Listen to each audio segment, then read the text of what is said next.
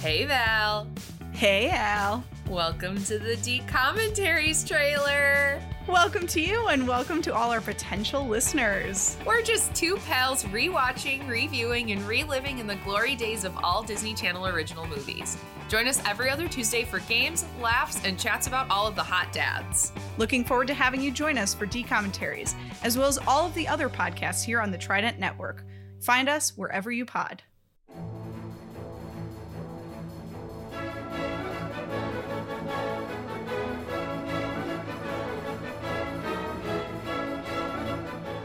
Oh my god, hi. Welcome to Disney Adult, the podcast where Chicago comedians review Disney properties from the perspective of adults. We come to the end. We come to the end of the Infinity Saga with Avengers Endgame. And for this installment, I thought it very, very appropriate to have all of my guests be individuals who have loved this franchise as much as I have. I am joined by Michael Erickson, Val Agnew, and Trent Dozier, all MCU aficionados.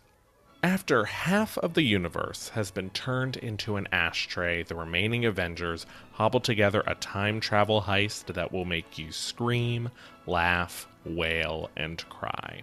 So without further ado, here we go. Jazzed. Hell yeah. Hell yeah, love a haircut. Today we are talking Endgame, the culmination of 22 films and 10 years of work for the MCU.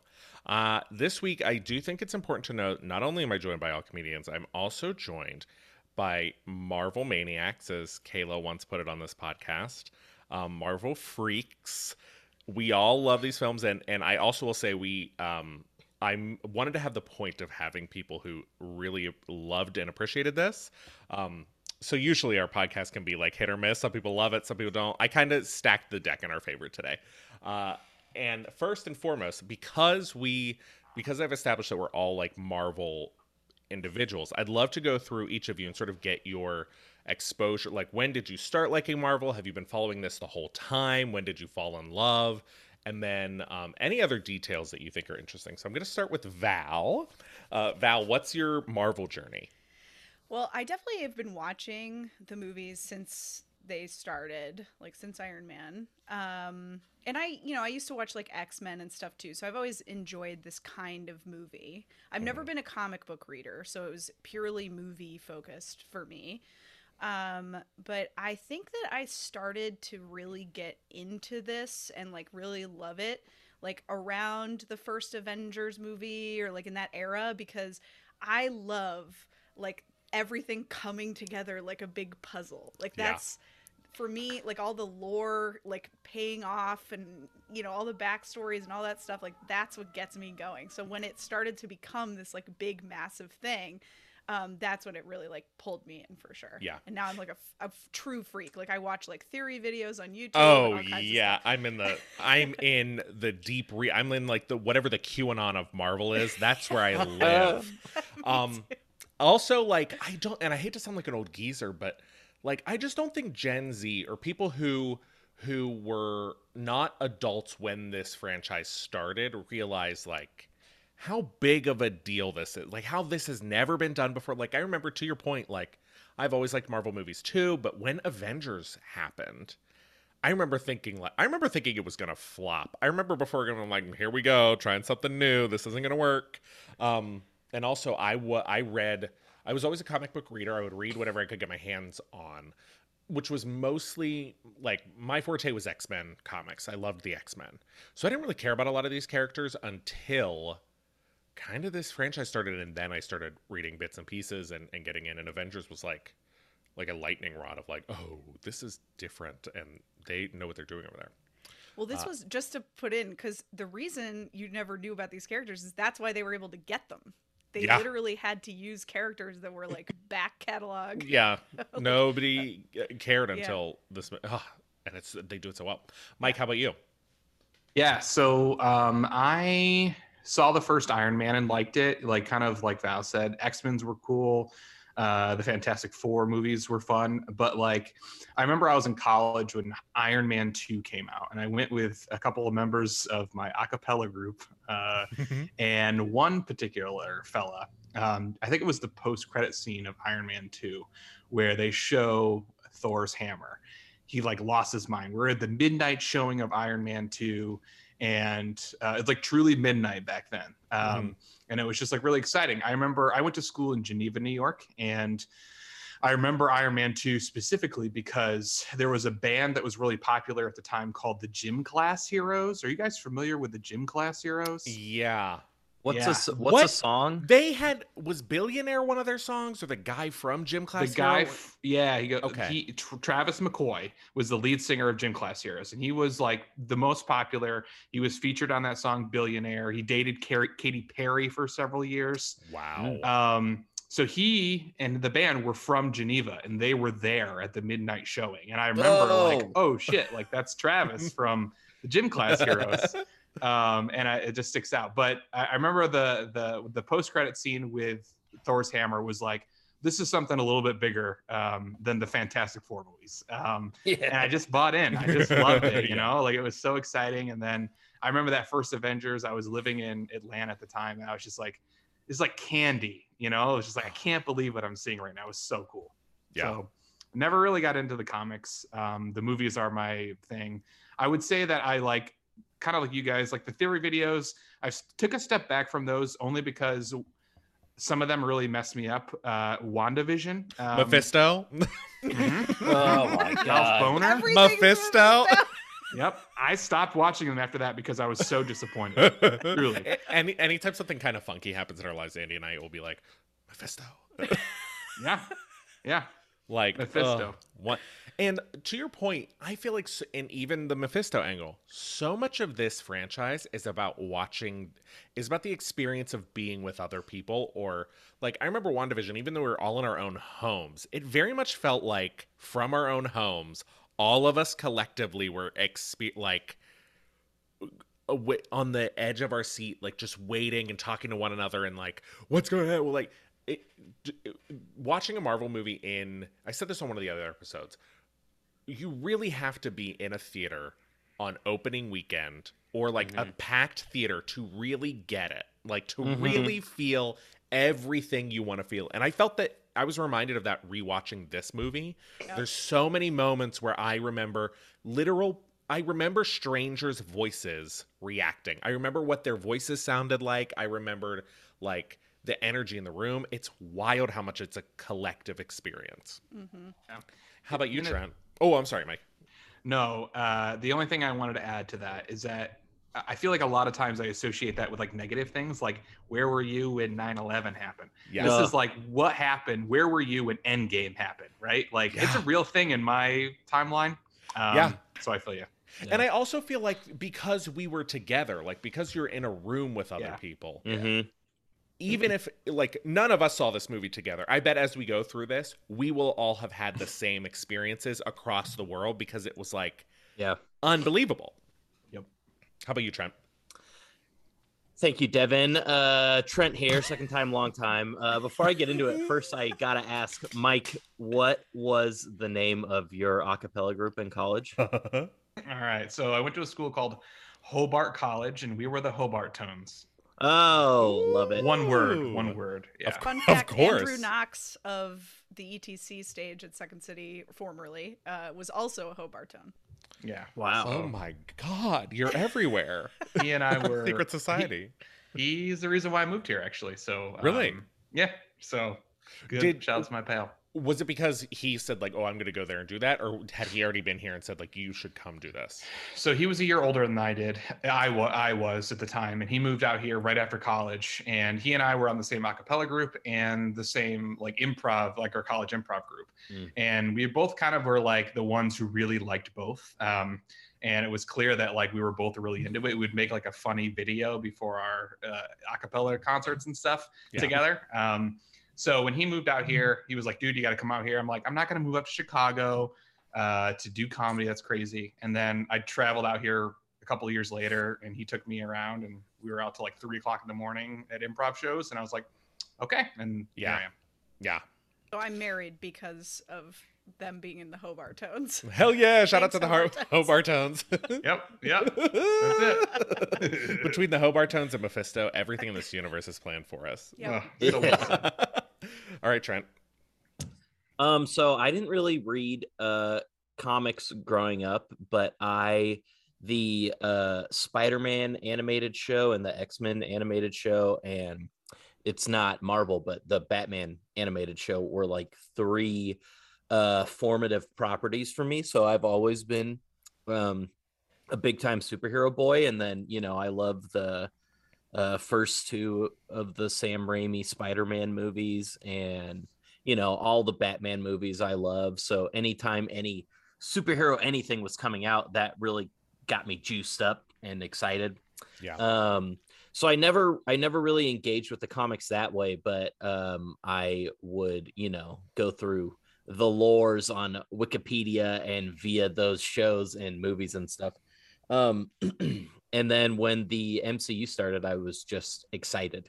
And, I think like everybody here, once that first Avengers movie came out and they nailed it, I was just like, oh my God, this is incredible. And then Marvel has this thing, I think they still have it. It's called Marvel Unlimited, which might be how you read your comics.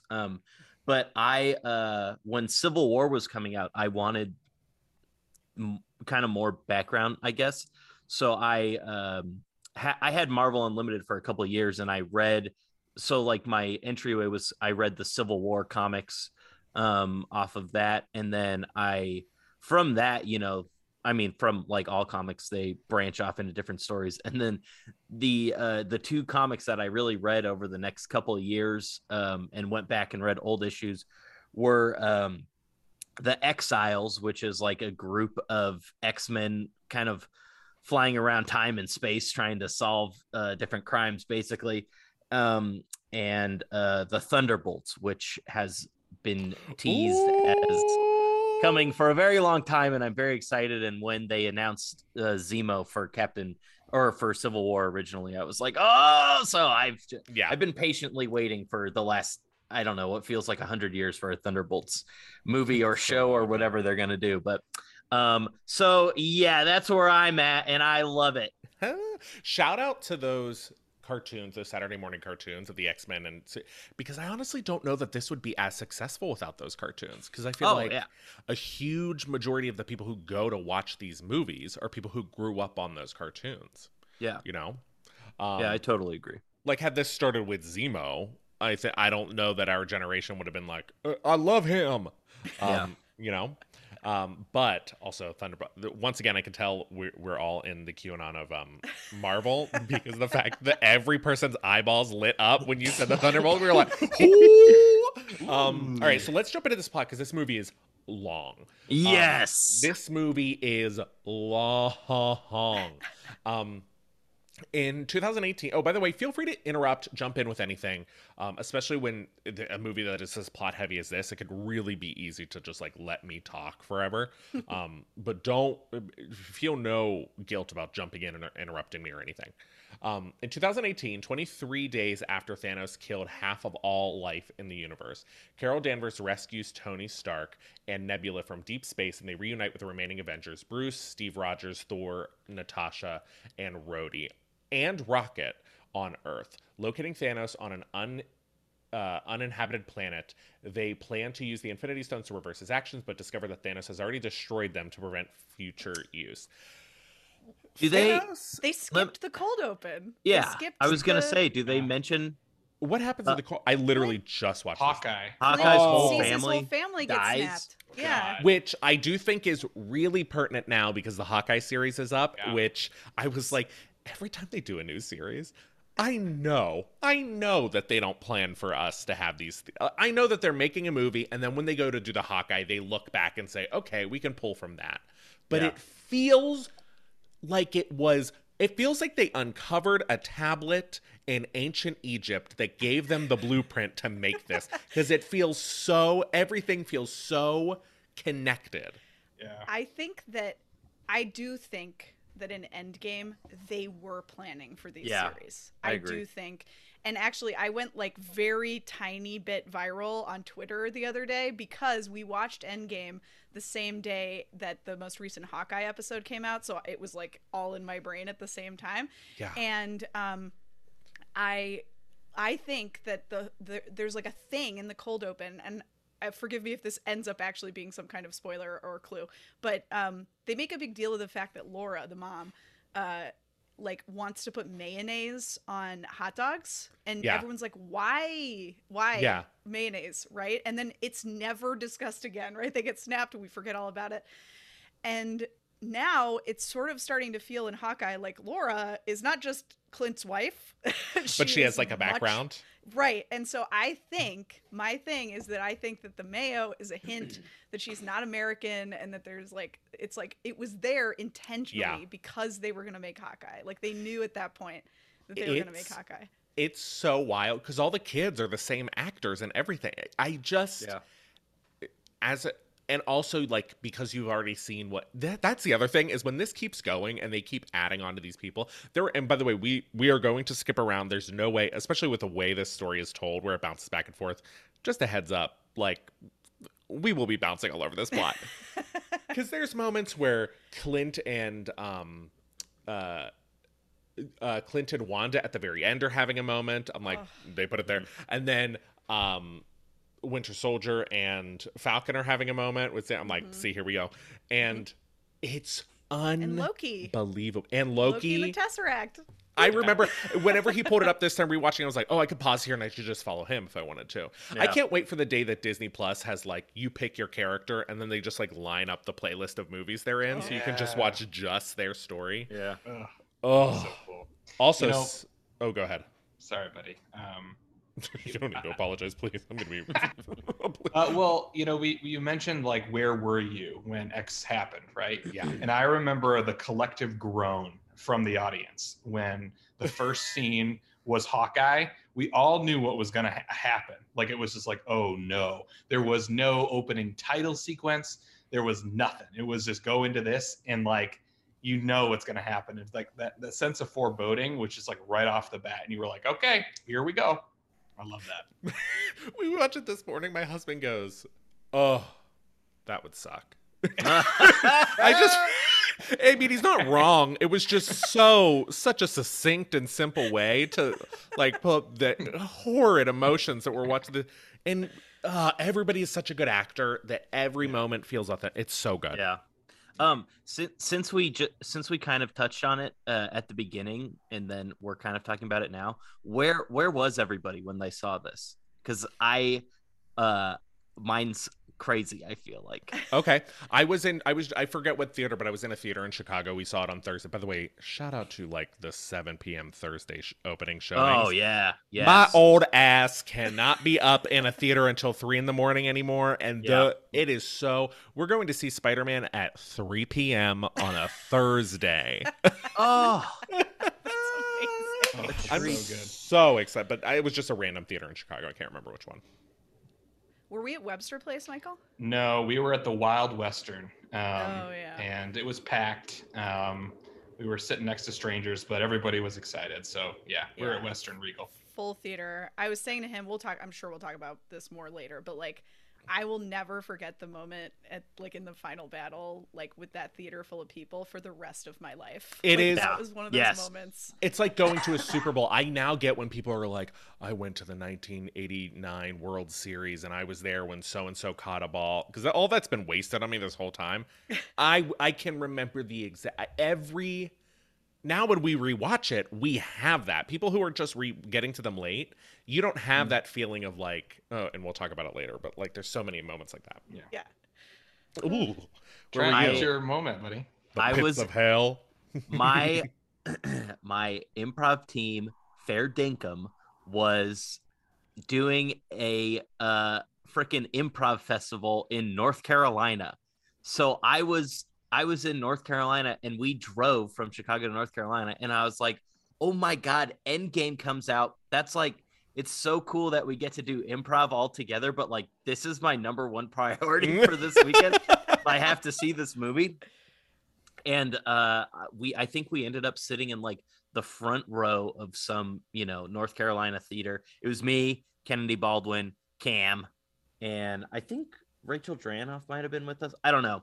I was sitting with Kennedy, or I was sitting next to Kennedy, and we had many special moments that can be discussed later. But I was just like, it's crazy that I'm in North Carolina for this. Kennedy's been on the podcast and she's talked about that experience. Yes. And we'll get to the moment, but like it's so you have to be with people when you watch it. Yes.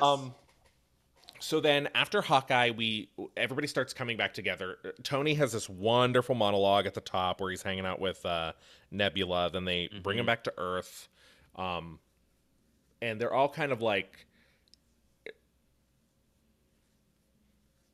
Tony has a moment where he collapses. They have this big fight where Tony's just like grieving, essentially.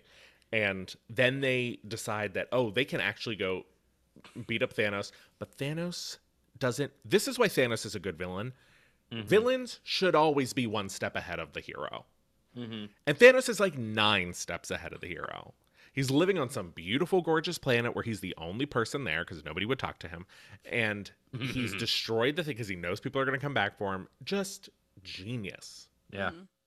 I think, like, just to quickly go back to that fight between Tony and Steve, like, it is the sort of penultimate of their relationship, like moment of their relationship, right? Like where they've had this huge, like they're diametrically opposed the entire time that they have known each other and worked together.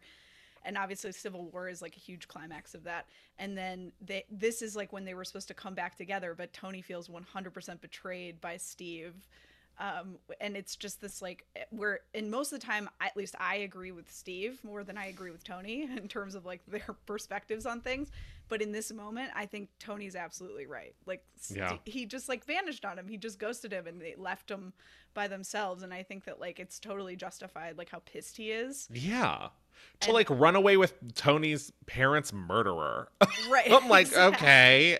Like, he I'd was be double pissed. Not to be on team murderer, but he was being mind controlled. He didn't. He didn't want to intentionally murder Tony's parents. I agree. I think that I've always agreed with what he's chosen to do, but I do think that like he just like left and abandoned. Like Tony's been trying to like reach him and he just wasn't there.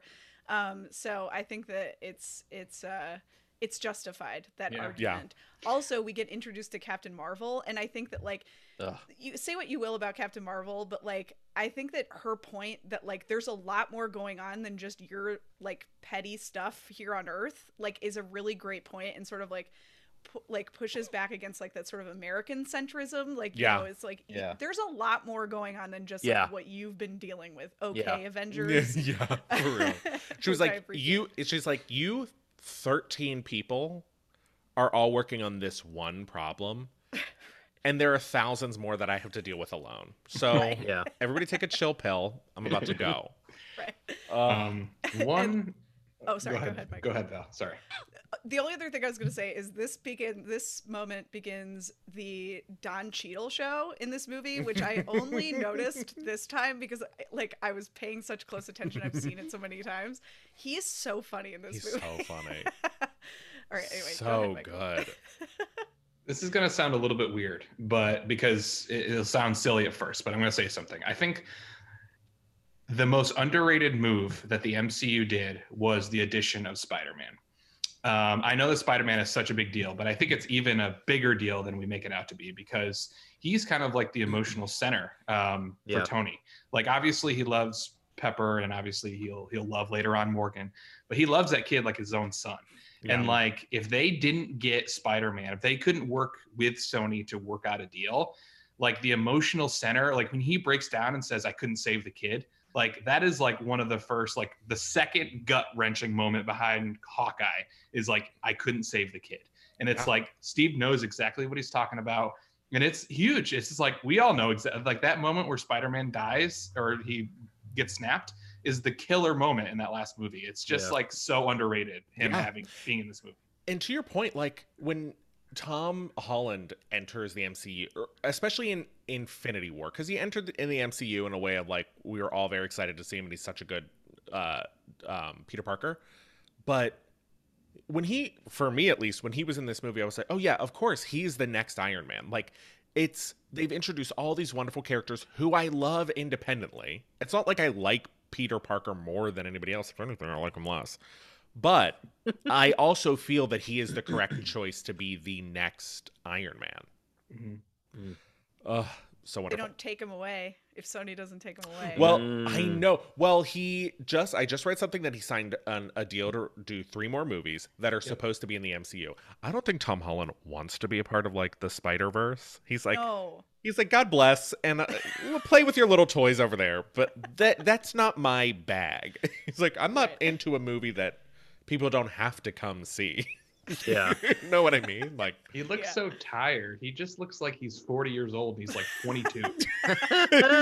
and he has such. We said this on the one of the other Spider-Mans. He has such good crying eyes. Where when he cries, his whole eye socket turns red, and that's got to be hard on a person. Like, okay, you need for the next 3.5 years, you're going to be crying nonstop in all your movies because everybody you love dies. And then he's like, okay, perfect. Well, I look 40 now, and I'm fully 21. Yeah. 5 years later, in 2023, Scott Lang escapes from the quantum. Okay. Sorry. No, please. 2 of the most shocking things that have ever happened to me. One, they killed Thanos like 5 minutes into the movie. Yeah. Then I was just kind of like, what's and then when they did the 5 years later, I was like, yes. What? The way they reveal it, it like takes Yeah. forever for the years to come up, and Yes. you're like, "What is it? What is it?" Yeah. In the theater, people were like, "Oh, Yeah. No. no!" And all the color is drained from the world. They're all like, everybody's sad. I was saying today, I would watch a whole Disney Plus series of just how depressing the world was during that period. Like, if they could give like a little ground superhero a series, so we can just see like, holy shit, it was rough during that 5 years. That's such a good point. I would watch that a million times over. That's such a good idea. What would you do? Everybody in this call, what would you do if you one day everybody turned into dust? Like half the people on this call just were no longer existed. I don't know. And depending on like where you are, because like when the Iron Man and Nebula are on that planet, it's like only 2 out of like 6 or 7 survive, because it's just like, oh well, it's half of the population. Maybe it's like more here and more there. Yeah. Unbelievable. I was like, they have all these posters. I would hate the posters. I would be so I don't know what I would do. I think I'd be like trying to like clean. Like one thing that I noticed, like trying to like control. You know what I mean? Like to like make things a little bit more tolerable. Because like I noticed, like I was like, it's been 5 years and nobody has moved these cars out of like the parking lot of the stadium or like the boats out of the harbor. Like everyone just sort of like left everything, and I feel like my personality would be to like try and like organize things and like clean things to try and, like, I did make it notice better. when Scott is walking down that street, I'm like, oh, they must have trash day once every year. But also, did you notice how they only did up that one block to look post-apocalyptic? Yeah. And then you can see like past the kid on the bike that like the next block is just like a beautiful like Like there's a Starbucks, there's a line. There's people behind one of those barriers waving at the camera. I think that I would probably just do what I've done for the past 2 years in the pandemic, which was sit at home, watch movies, and hope for someday we get out of this. Yeah. Because what could I do? I mean, What? You know, like there's nothing. nothing. I would probably be really depressed, like I have been. You know, try to find a little bit of the devil's lettuce and get through the day. Honestly, what else? First of all, I'd be a drug dealer, because I'd be selling everybody drugs. I'd be pushing drugs on like people who'd never used them before. I'm like, well, you could die tomorrow. Why not have some? It costs $2 million. Thank you. Wild. I would turn into my worst self. 5 years later, in 2023, so this is set in the future, Scott Lang escapes from the quantum realm, reaching the Avengers compound as he explains that he experienced only 5 hours while he was trapped. Theorizing that the quantum realm allows time travel, they asked Stark to retrieve the stones. However, Stark has a family and he doesn't want to go down that road yet. Stark, Rocket, and Banner, who has since merged his intelligence with the Hulk's strength, build a time machine. Banner notes that the altering their past does not change their present, and then that takes us up to the moment they actually lift off. But there's so much that happens in that one paragraph. Morgan, the whole thing with Morgan and Tony. So cute, so sad, adorable. When she just goes, shit. Yeah. The cutest thing. They really know how to cast great child actors in this franchise. And he's so good with her. Mm-hmm. Yeah, I remarked to Val when we were watching, like, Robert Downey Jr. is such a good actor. He's a really good actor. Like, it could be like, you can kind of forget about it because he's paid however many millions and he's Robert Downey Jr. or whatever. But he like comes ready to act for these movies, and he doesn't even have to anymore. No. Him and Scarlett really impressed me in this movie. When Scarlett has that moment where she ends that call with the remaining Avengers, she's so good. You feel like, as I was watching, I was like, oh yeah, of course Natasha would like not want to cry in front of other people when she's trying to be this individual. It's so good. No. And that peanut butter sandwich. So question though. How do we feel? No, that's crazy. What? Put some jelly on that sandwich. Oh yeah, So that's dry. oh. A plain peanut butter sandwich. Psychotic. Every time I watch it, I'm like, no, there's got to be some wetness to that sandwich. Come on. Also, the bite she takes is like a mouse bite. Yeah. She like barely bites the I'm like, is there even any peanut butter in that bite?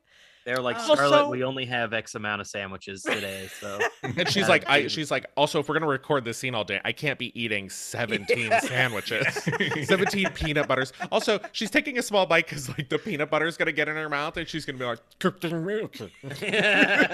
But Paul Rudd shows up and eats the whole sandwich in like one bite.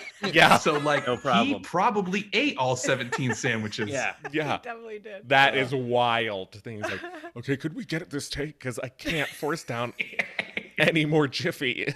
Yeah. It's backing me up.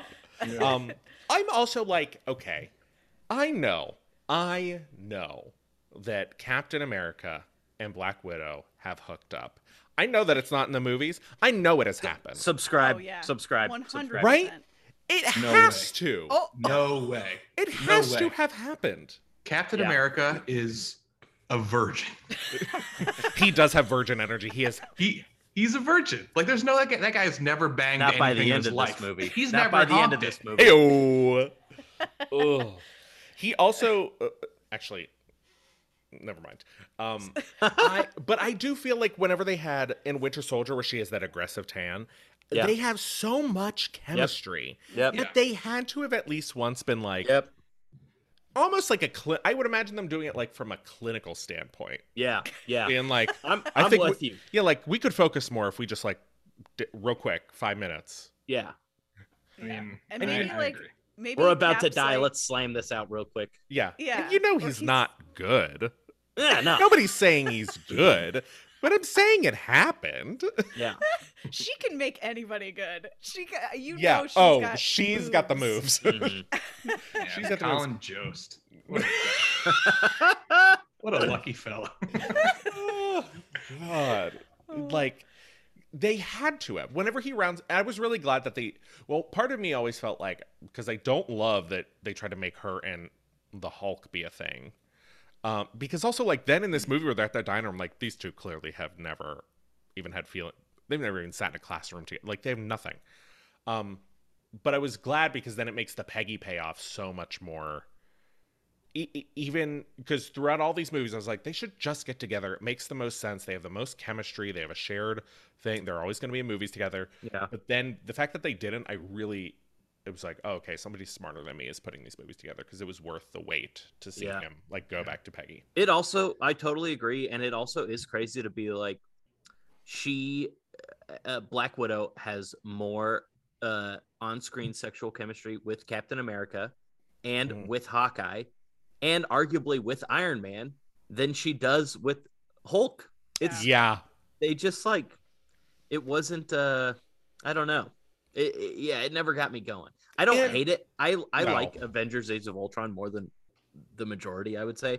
And I don't feel like that relationship detracted from it in any way, but I do agree with the sentiment that it is like out of left field basically. And And I also have to Just- say, I have had the largest crush on Mark Ruffalo, and he is so funny in this movie. He's Yeah. so good in this movie.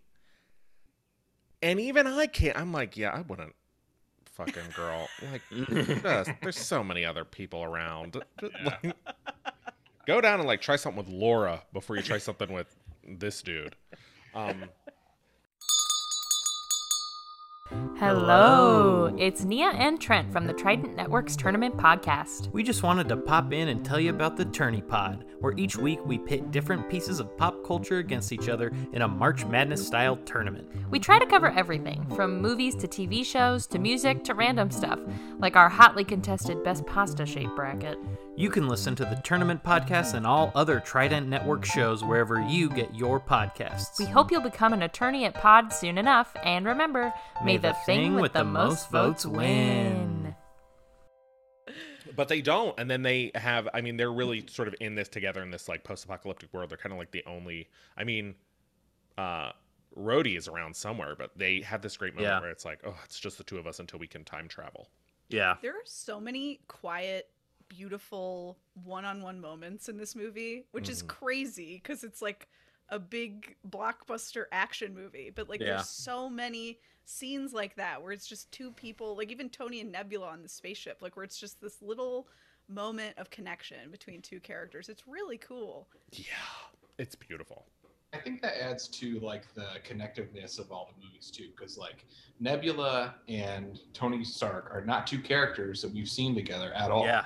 And to sort of see like this kind of not the main character from Guardians of the Galaxy and the like the original Avenger, it just for me like the connectiveness is why I love the MCU. Yes. That moment is like I said before, kind of eating candy, just watching them interact.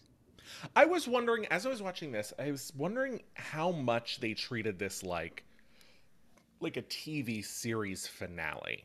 Because it's closer to that than anything I could put my hands on, because we have so much shared history with all of these people Yeah. that when you see Tony in a conversation with Nebula, your part of me is like, oh my God, a crossover event between my two favorite shows. I can't Yeah. like, and this whole movie, it does it in a way where like, it feels like that has been a genre for 100 years because they mastered it so well. I love on whenever people refer to the MCU instead of like by the phases, like they'll call Iron Man like season 1, episode 1 of Marvel, because that's really what it is. It's a TV show playing out on our movie screens over 10 years or whatever. And I love thinking of the phases as seasons, because you're right, it's all connected, and no one has ever done anything like this before. No. Or Also, what since. I hope they do is I hope they start having events where they'll play the Disney Plus shows all in one sitting at a movie theater. Yes, I've been My thinking of ass this as well. would Yeah, I'll be there. rent the Yes. theater. Yeah. I would be there like nobody else or everybody else. I mean, they're Yeah. so good. Yeah. So they end up time travel. Oh, there's another moment, and I feel like, well, we have to talk about it. There's another moment where like Romanoff goes to get Clint after he's been straight up killing people for a few years, and once again, it's like a shared specific relationship of they don't have to mention it, but Yeah. oh, these two are kind of like the darkest Avengers. They kind of like can be intimate with each other because they're like, yeah, all these goody goody two shoes over here, like we've done some shit. Yeah. Romanoff is like, well, killing all these people wouldn't bring you back. Where I feel like if Captain America was there, he'd be like, you do have to serve a lifetime sentence in jail for this because it's the right thing to do. And she was Right. like, don't tell anybody, keep your mask on and get in the car. Yeah, they're both spies before they're Yeah. superheroes, and now they're superheroes, but like they're spies, and everybody else is like superhero since day one, at least of the original 6 Avengers, Yeah. I would say. But like those two are like, I was rewatching episode 4 of Hawkeye last night again, and he says in it, like, he was at his time as Ronin, he was doing what he was trained to do, which was hurt people. Like that was his, number one thing. And Kate Bishop is like, no, you were trained to save people. And he was like, no, I was trained to hurt people. Yeah. And I was just being pointed in the right direction. But so that's why. God, it's so good. I love it. It's so good. So then, okay, we go ahead, Val, and then we do have Sorry, to. No, there's it's not you. one- It's the movie that is 3 hours long that we're trying to sum up in an hour. This There's will one be a more- 4-hour podcast. I Yeah, know. yeah, definitely. There's one more like quick thing that gets like paid off at the end that I think is worth pointing out. When Pepper is talking to Tony and Tony's like, I don't know if I should help them with this time travel thing. Like I did figure it out because I can't stop myself. Yeah. But like I think I should just like throw it away and go to bed. And she says to him, but would you be able to rest? Oh, And then at the end of the movie, the last thing that she says to him is, you can rest now. Gwyneth Paltrow. I know people don't like her Yeah, I don't like her. as a person. She is such a great actress, and she's so good as Pepper Potts. They have She is such. good. They have She is su- good. and the writing is so good. The fact that they're having this thing of like only these two people on this couch understand this dynamic of like, okay, I could bring everybody else back, but is that unfair to us? And they have Yeah. a moment where they're like, oh, it's so unfair to us, but like, what else are we gonna do? This is what we were Yeah. put here to do. And you were like, especially rewatching it because you're like, after he leaves this couch, you're never gonna see him again.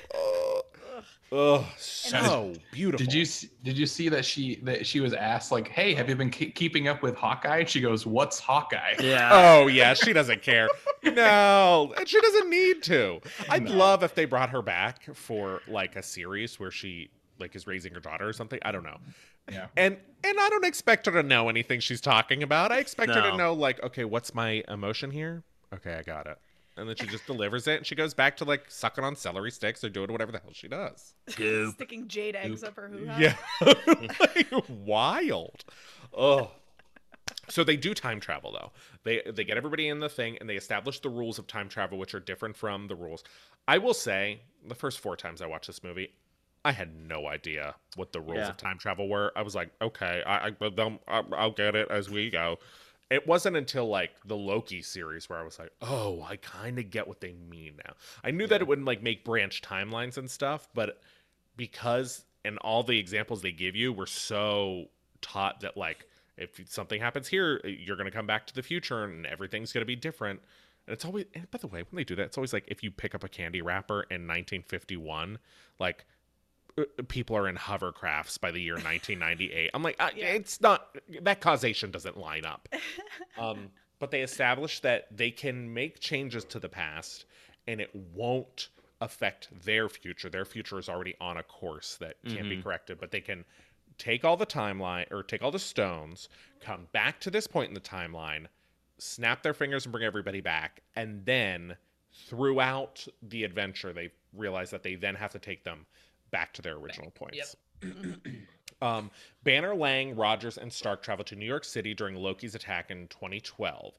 At the Sanctum Sanctorum, Banner convinces the Ancient One to give him the Time Stone. After promising the return of the various Time Stones at their previous points, at Stark Tower, Rogers retrieves the Mind Stone from Hydra, but Stark and Lang attempt to rescue the Space Stone, which Loki escapes with. So then they have to go back to 1970, where Stark obtains an earlier version of the Space Stone and encounters his father, Howard. This is maybe my favorite part of the whole movie. Like this, 30-minute, 45-minute chunk is so good. I love the Hulk and the Ancient One. She is so good. She is unbelievable. She's so cool. She's like calm and collected. Hot She's not take from Devin. Tilda Swinton is good. Tilda Swinton is good. And I know she shouldn't have been cast in this role, but No. also I can't help but think she's really good in it. She is. Like the whole And- time I watch, I'm like, it starts with me being here and going like, hey, a white person playing a character that's not for a white person. And then within seconds, I'm like, like I can't. Oh, so I also love when she I remember being in the theater when she put her palm on when she palms him and he flies out, his astral Yeah. body flies out. Yeah. I was like, oh yeah, the sorcerers are like not fucking around. Like Mhm. they don't care about all this. She's also like sniping aliens from the roof. I caught Yeah. that for the first time this time. I didn't realize that's what she was doing up there. I thought she was just watering plants. I just thought she was like, oh, she knows the future. She knows they're going to be fine. She doesn't want to interfere. So she's just up watering plants. I didn't realize she She's was up there. actively interfering. She's actively interfering, like sending these little, like, if you've ever watched Dragon Ball Z, they remind me of Oh, Destructo discs. It's a Dragon Ball Z reference for my Dragon Ball Z freaks. But yeah, I love this. I love this chunk of the movie where they're all time traveling. I particularly love the inclusion of Ant-Man. Only there's a part of me that like looks at Paul Rudd as like, oh my God, he was like, he was in Friends, and then his thing was like, for me in high school, he was an anchorman, and it was just like this guy who's like a comedian now is a superhero, and he's just kind of along for the ride. And I feel like Paul Rudd as a person felt that way, and he portrayed that in Ant-Man. He was just sort of like, let me recap everything and go with you guys, and I'll say America's ass, and that's great. Yeah, that's such a good. So one thing that's cool about this movie is like it's meta of itself. So like that fight between Cap and Cap is so meta because like I was just listening to your episode on Captain America earlier today, and like you guys were talking about how like kind of annoyingly He's like so like annoyingly perfect he is. Yeah. You know what I mean? Like he's just sort of blah because he's just like, I'm always going to do the right thing and I have no emotion about it. I'm just going to do it. And like how Steve gets like annoyed with himself, like when he's like, I could do this all day. He's like, I know. Yeah. It's just, He's like, I beats the get it. crap out of him. I love that. And they each have like a moment like that where they're kind of self-reflecting on like their usual thing and sort of being like, maybe I'll try something different this time. It works out. Also, it starts when he starts swearing because they have that moment in Yes. the second Avengers where he like he's like I find Language. Here's the thing. I find Captain America, especially in this movie, I find Captain America so hot, but he is so annoying. He is I love him. so, and you know this character would be bad in bed, as we established. He's annoying. He's like, ugh. I just want him to cuddle me. I don't care. Oh, like and as I'm doing these podcasts, I don't know why I'm developing an attraction to Tony Stark, which would turn my stomach a year ago, but the pandemic has changed me. Oh, what are your favorite parts of the time travel? Because this goes on for a long time with a lot of different things happening. Rene Russo getting a proper goodbye with Thor. And yeah. that is one of my favorite things about the time travel. She's so good. She's so good. And she's like, I was raised by witches, boy. Like the way she's just sort of like, yeah, I get it. Okay, something weird's going on. I don't know. I just love it. And she gets to make fun of him for being like emotional Thor, but also like help him get through what he's going through.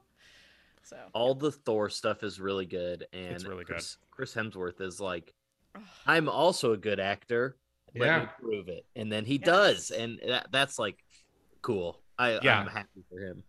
Yeah, he did such a good job of being simultaneously like the butt of like every joke in this entire movie, but also like going through a legitimate emotional crisis, and like it feels real. Like the thing that's being made fun of is not his emotional state. It's like the manifestations of some of his like things to do with that. But it's not like they're making fun of him having like going into a deep depression because he failed to save the world. It's just like, he's being kind of silly about it. And it's really, that's such like a very like razor's edge to kind of walk on. And he does such a good job of it. He's so good. Because to your point, when he's crying in that like hall, where he's looking at her, you are like, part of you is like, oh, how cute, because you know that he's kind of put in this situation essentially before he's ready to be put into it. He's like, but it has to be done. And he also just like, you get to watch him act in a way that you haven't seen him do so far. Even when like she died in Thor 2, he wasn't going through this much. It's so good. And how Rocket also, again, someone from space putting things into perspective. He's like, you think you're the only person who lost people? I lost literally every person who I ever cared about ever. Yeah. And I was like experimented on for my entire life. You can shove it. You're, like, Side crying. note, speaking of great acting, I don't recognize, even with the exception of Star-Lord, Chris Pratt, and also Nebula, or not Nebula, Gamora. The rest of those actors truly disappear into those voice roles or actual roles. Like Nebula, I've seen that actress in a million other things. I never associate with her with Nebula. I never associate Bradley Cooper with Rocket or Vin Diesel with Groot. Like they're all from one movie. That's unbelievable to me how great they all are. I think my favorite part of that time travel thing is the pairings, and one pairing in particular. Yes. Like you have Ant-Man, Captain America, and Iron Man. Awesome, right? You have Thor and Rocket. You have, and then the one that obviously you have Nat and Clint. But then you have kind of like this under the radar pairing, and that's Nebula and Rhodey. Yes. And that's like really kind of cool because it could easily be like, let's just get this over with and just pair them because they're the ones that are left. But they choose to write what is connected about them. They're two broken people, both physically and spiritually, right? And yet they sit there and they get the job done. And I think that those arcs, it's going to be really cool to kind of have Rhodey have his own show coming up soon, I think. Yeah. But also Nebula is just sort of like the forgotten guardian of the galaxy, right? Like you have Bradley Cooper and you have now Chris Pratt, but like she is like a really compelling character. And I love how much she was in this movie. Yeah, integral to this movie. I agree with Mike that I was going to talk about Rhodey and Nebula too. And I think Nebula's arc, which is, obviously still ongoing, but like it's really cool to see how she has grown over the movies and the characters. And it's kind of crazy it almost feels like, especially because of all the characters you have now in the MCU, it really felt like Infinity War was the Gamora movie and Endgame is the Nebula movie. And they were kind of the two focal characters of these two movies, which is just like wild to think about when you have everybody else on the board. And yeah, it's great. Karen Gillan is great. And obviously Don Cheadle's. Yeah, it's so good. Because they also kind of give the feeling of like, we are like her, essentially she's like half robot at this point. Yeah. And he has sustained a major injury, and they both established like kind of we received these injuries due to our life in this, and yet we continue. Like it's not fair, but we get, and it's so beautiful. I didn't catch it until this movie, similar to like I don't know what I've been doing with them, and then the plants on the ceiling with the Ancient One, but that, and then there was another moment in there that you also. I don't want to say I didn't care about Nebula before this movie. I did. I liked her and her story. But you're right, both of you, that after this, you're like, oh, this is about Thanos' children. And it would have also been really, if I were making this movie, I would have made the mistake of not focusing on them because they haven't been mains throughout the MCU traditionally. But it adds so much more weight when it's like the people who know him the most are, so good. And talk about meta, like she literally kills her old self. Like she literally is like, I'm done with being like bad because of my circumstances. I can choose to be a better person, and literally kills her and own kills self. herself to save her sister. Yes. In a truly selfless Nebula way. Where she's like, I'm really not killing myself, but I am killing myself. I'm like looking at myself and shooting myself in the chest. Right. Like, how many of us would literally be able to look at ourselves and kill ourselves? Oh, like easily, right now. Easily. Get away from that window. Let's fucking get rid of him. Speaking of Don Cheadle being so funny, like the moment, and another meta moment too, where they're like watching Chris Pratt like do that, which what was an amazing like cold open in Guardians, and they're watching it without the music, and Don Cheadle just goes, "Oh, so he's an idiot." great. So good. Meanwhile, Rocket and Thor travel to Asgard. We touched on this. Rocket extracts the reality stone from Jane Foster. I did get up to heat up a bowl of soup during this part. So do we see Jane Foster in this? So yes, it's archive footage. Okay, so that's what I wanted to know, if it was archive or not, because Yeah, you only see like it's clearly from Thor 2 and it's like archival, but she is credited in the credits. Yes, she is, because it was okay. Yeah, but it was it's archival. Not her. Like, there's a farther away shot where she's like asking if they have pants or something, like earlier in the scene. Yeah, and like that's not her. That's someone else. Oh, wow. They only use that one shot of her because they could just edit Rocket like in behind her. Yeah. How cool. Interesting. So good. Well, she's back, so we're fine. Hey-o! So excited. While also another moment is, well, we'll wait till we get there. Thor gets encouragement from his mother Frigga and retrieves the old hammer. Mjolnir, Barton and Romanoff, and Nebula and Rhodes travel. So Nebula and Rhodes go over to Morag to steal the Power Stone. But Barton and Romanoff go to Vormir, which is the pinnacle, in my opinion, the best scene in this movie. They do such a good job of establishing their relationship in that one scene in the rain. I mean, also the 22 movies that came before this, but my brain is like, I can't believe they've told so much story in one movie. And I'm like, forgetting that. Oh, yeah, it was 10 years. Yeah. But a lot of it has been tell rather than show. This is really the first movie where they show their relationship more than tell about it. Yeah. And the fact that they realize that in order to get the Soul Stone, somebody must die. It's the only stone that requires such a large sacrifice, or any sacrifice, really. Which, by the way, I think the Power Stone should require some sacrifice, because the whole thing with the Soul Stone is like, you have to understand the weight of it. I'm like, I think people who are getting a ton of power should understand the weight of the power too. But one of them has to die. Somebody there has to die. And also, once again, my husband was like, I can't believe Nebula didn't say even a damn word about this. She was just like, no. Oh, yeah, she didn't know. She didn't know. She just knew that Gamora died, but she didn't know why Gamora died. Yeah, I will say, pretty convenient for Thanos to show up there with Gamora, the only person he cares about, and then for Clint and Nat happen to be paired off, and they happen to go for the Soul Stone. Obviously, I know we're suspending a lot of disbelief here, but all of that is to say, pretty convenient that it's lined up.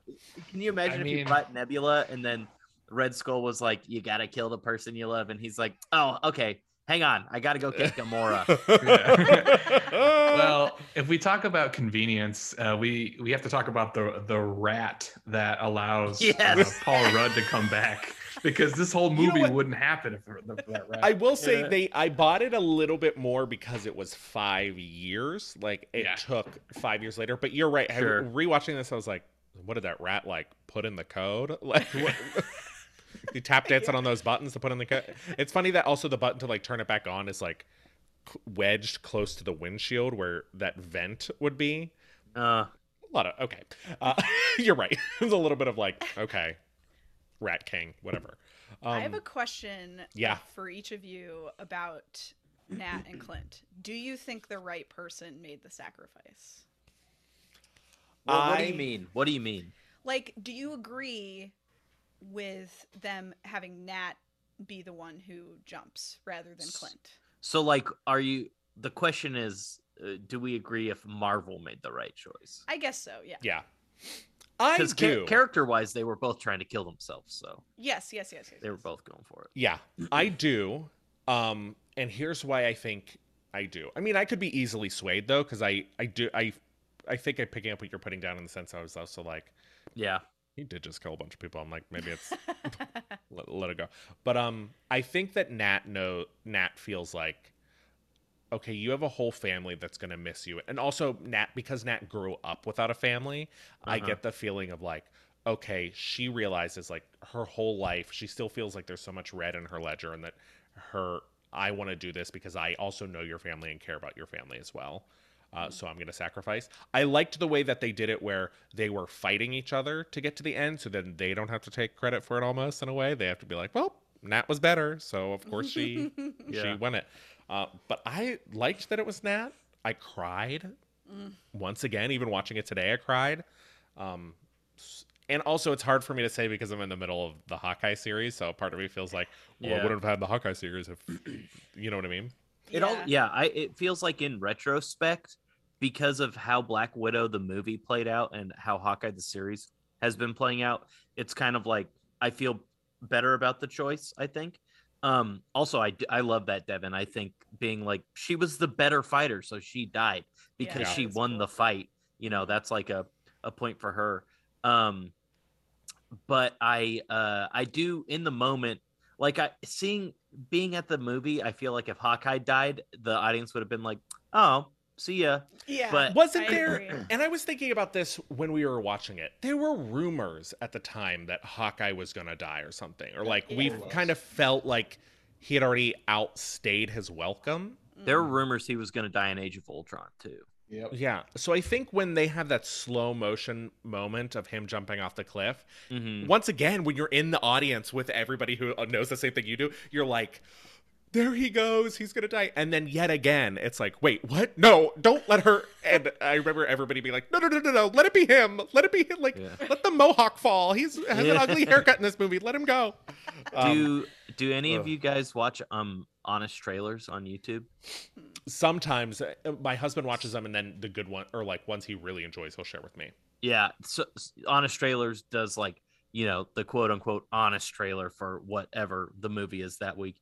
And I think the Endgame honest trailer put it the best, which was Natasha finally got something to do in an Avengers movie, which was die to motivate the boys.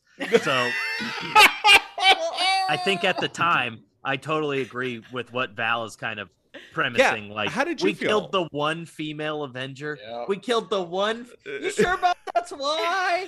You sure about that's why we killed the one? Come on, guys. That's a great point. I was in the moment. I mean, so I'm a sucker for anyone who makes a sacrifice to help Yeah. other people. So in the moment, I was sobbing, and I cry every single time. It's Since still a then. great moment. Yeah. It's Yeah. right. It is frustrating because her story was ended, and then we know we don't get. Well, I guess we did, but we should have gotten that story a lot earlier. But Yeah. like we there's no more new story for her, right? But I did watch one of the people who I watch like all the theory videos and stuff. He occasionally does like video essays, kind of like making a deeper point about something, and he did one about this. And I actually really appreciated the point that he made, which is that Nat's life has been entirely about being controlled by other people. Like being told what to do by other people all the time. And this was a moment where she finally got to completely independently make a choice for herself. Yeah. Yeah. And I think that was really cool. And I think it also obviously is doubly special because she also gets to return the favor to Clint, right? Like he didn't judge her for her worst mistake, and now she gets to do the same thing. So in the moment, I was devastated, and I was like, no more Black Widow, no more Scarlett Johansson. But she's so beautiful. I just want to watch her like grapple fight forever. But I do appreciate that like knowing that her whole life has been about being controlled, and then in this moment she gets full control, even if it just means ending her own life, but she gets to decide when that happens. And I think that was a really interesting way of looking at it. Wow, you guys, Endgame is just too juicy, and we're about to split this bad boy up into a two-parter. Come back tomorrow and finish our discussion of Endgame. We're going to get into the fights, the trickery, the deceit, more death, destruction, tears, and mayhem, and of course, the resolution of Avengers Endgame. See you tomorrow. Disney Adult is part of the Trident Network. To learn more about our videos, live shows, and other podcasts, please visit thetridentnetwork.com. That is thetridentnetwork.com. And also, don't forget to follow Disney Adult on Instagram at disney.adult.podcast.